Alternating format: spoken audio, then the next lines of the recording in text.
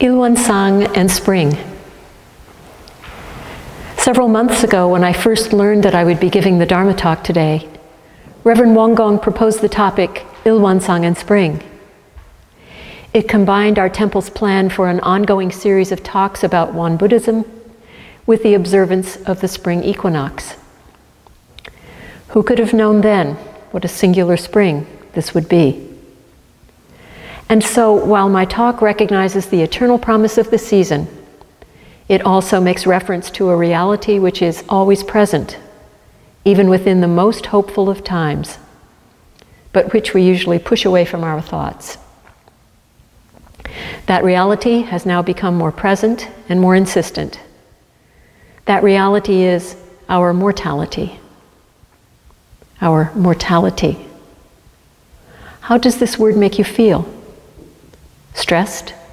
Fearful? Angry? Then let's begin with something familiar and reassuring.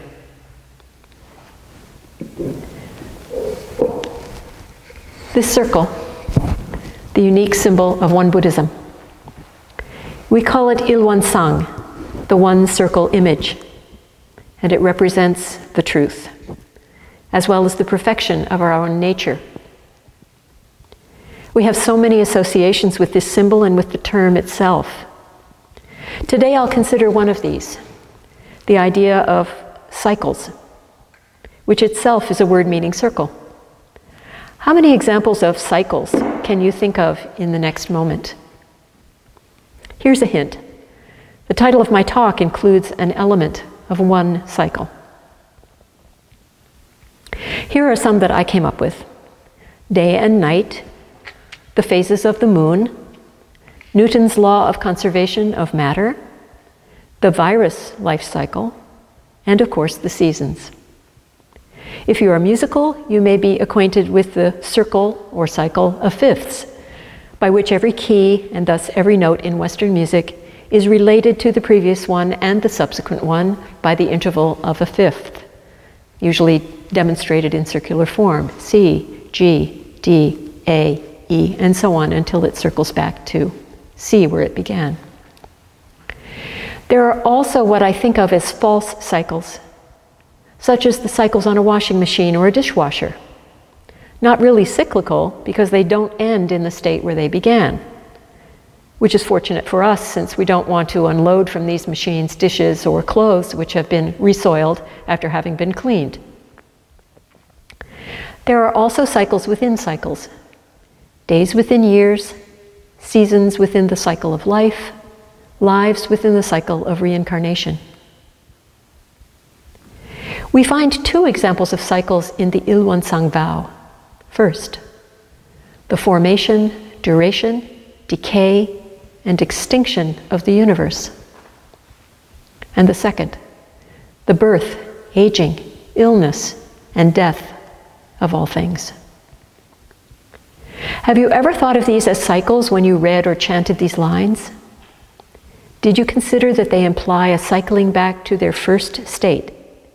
In other words, the universe is formed, it exists, it decays and goes extinct, then reforms. We are born, we age, become ill and die, and are reborn.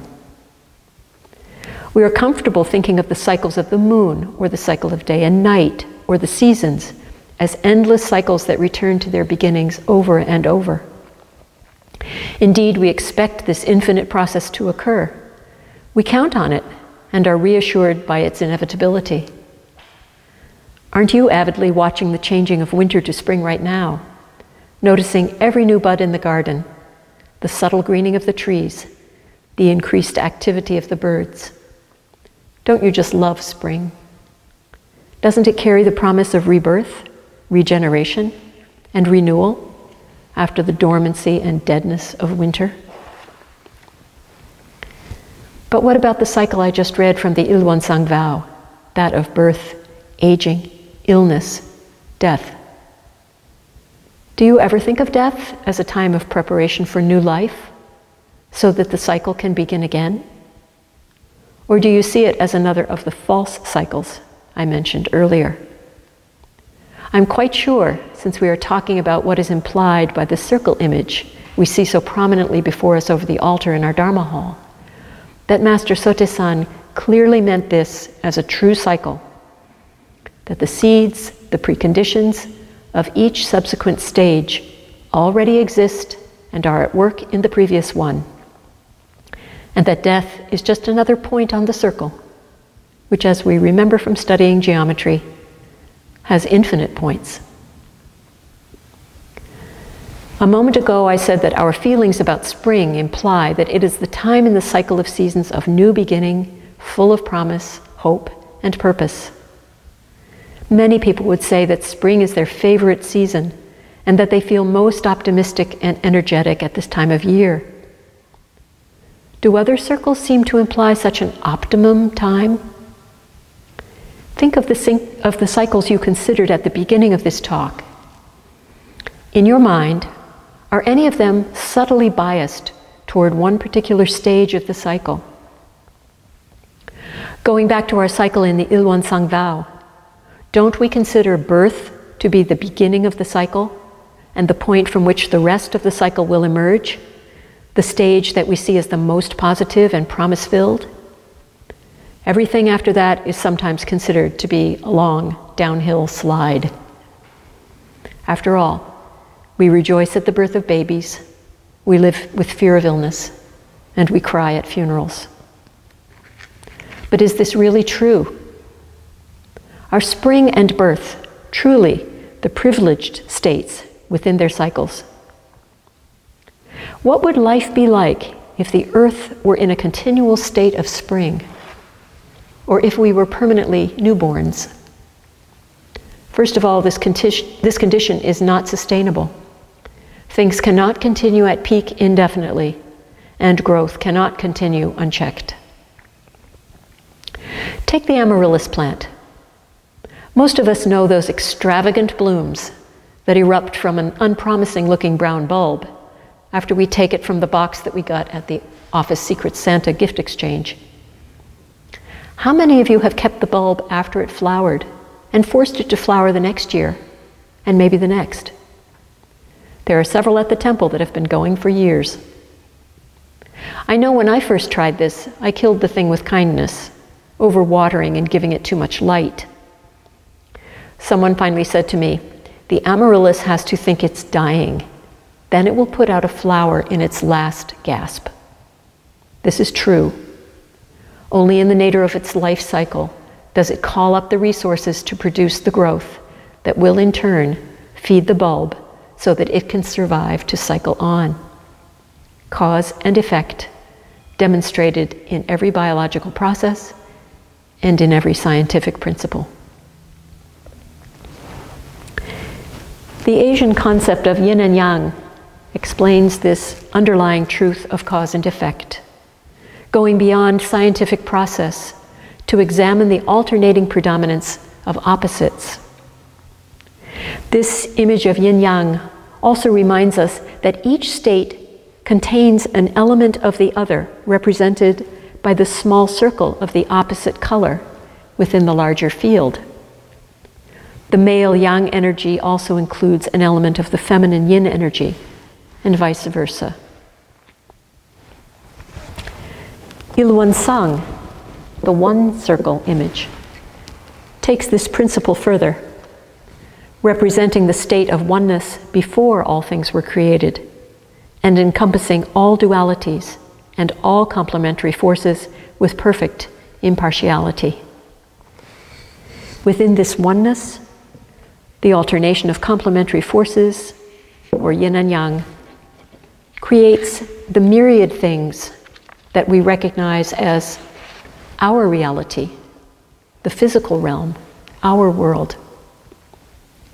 This alternation is the principle of cause and effect, or karma. These forces are mutually present and interdependent, but rise and cease in alternation. Cause and effect are not separate states. Each cause contains the seed of an effect, and the effect gives rise to a subsequent cause, just as the fruit contains the seed, and the seed contains the material for the fruit to come.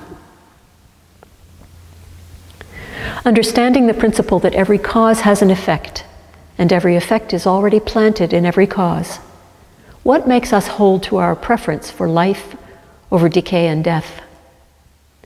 The answer seems perfectly obvious. Life is the state that we know, and death is the greatest unknown that we will ever face, regardless of our beliefs or our faith. Our attachment to the delights of spring and our aversion to the rigors of winter are just a feeble dress rehearsal for the experience of passing from life to death. Can we escape the suffering that the certainty of our mortality brings to our lives? What if we turned our conceptual framework on its ear and considered that birth may be the end, the death, of existence in another plane, and death in this existence may be birth into that other realm? I'll say that again in case you think you might have misheard me. Consider that birth may be the end, the death, of existence in another plane, and death in this existence may be a birth into that other realm. Concepts such as birth and death are constructs of our own making, which enable us to come to terms with the experience of our world. But experience is subjective, and our concepts are too. With concepts comes the ego drive to form judgments and preferences, which serve to cement our notions of who we are as individuals. For example, my name is Lara. I am 70 years old. I am a musician and a teacher. I prefer quiet and reflection to large gatherings. The color green is soothing to me. I adore dark chocolate, and on and on. These concepts are in turn only a shorthand for the attachment that my ego ascribes to them. I am 70 years old, and I am attached to my seemingly perfect health. I am a musician and a teacher, and I take some pride in the accomplishments that I have had in those roles. I prefer quiet, and I will go to great lengths to avoid crowds, activity, and noise. The color green soothes me, but the color orange irritates me. I crave dark chocolate, but will pass if offered milk chocolate.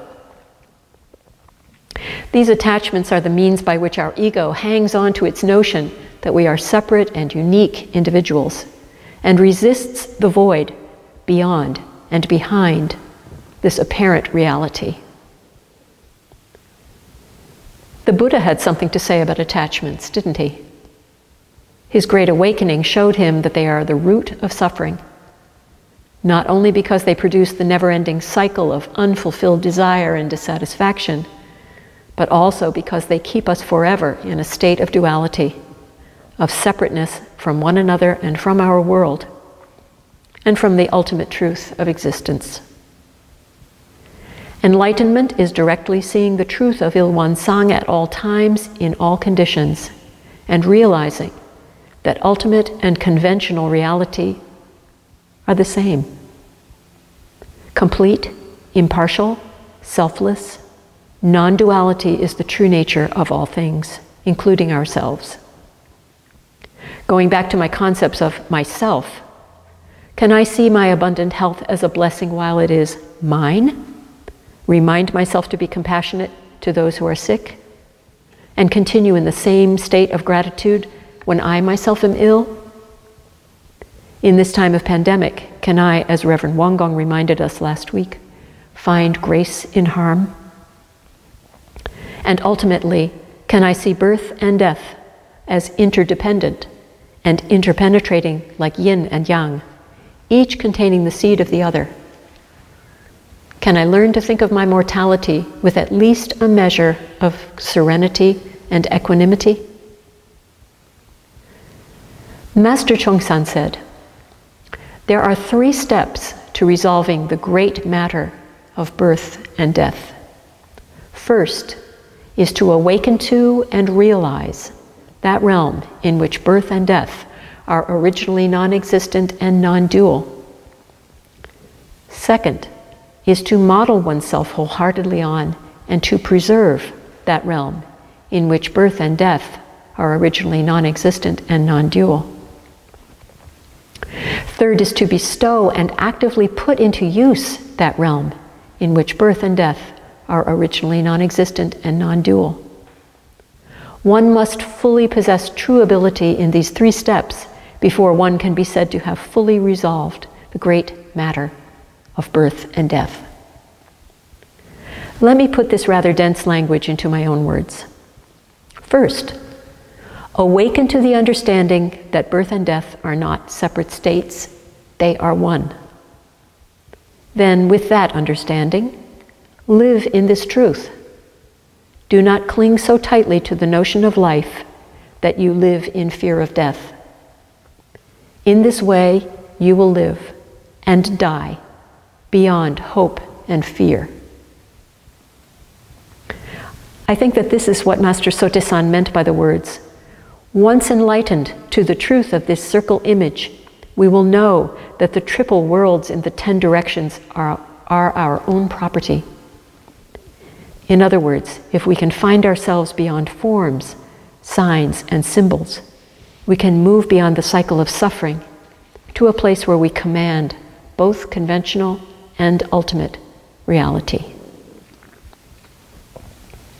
In one Buddhist scripture, a passage on the truth of Ilwon-sang reads, "The principle of birth, old age, sickness, and death operates like spring, summer, autumn, and winter.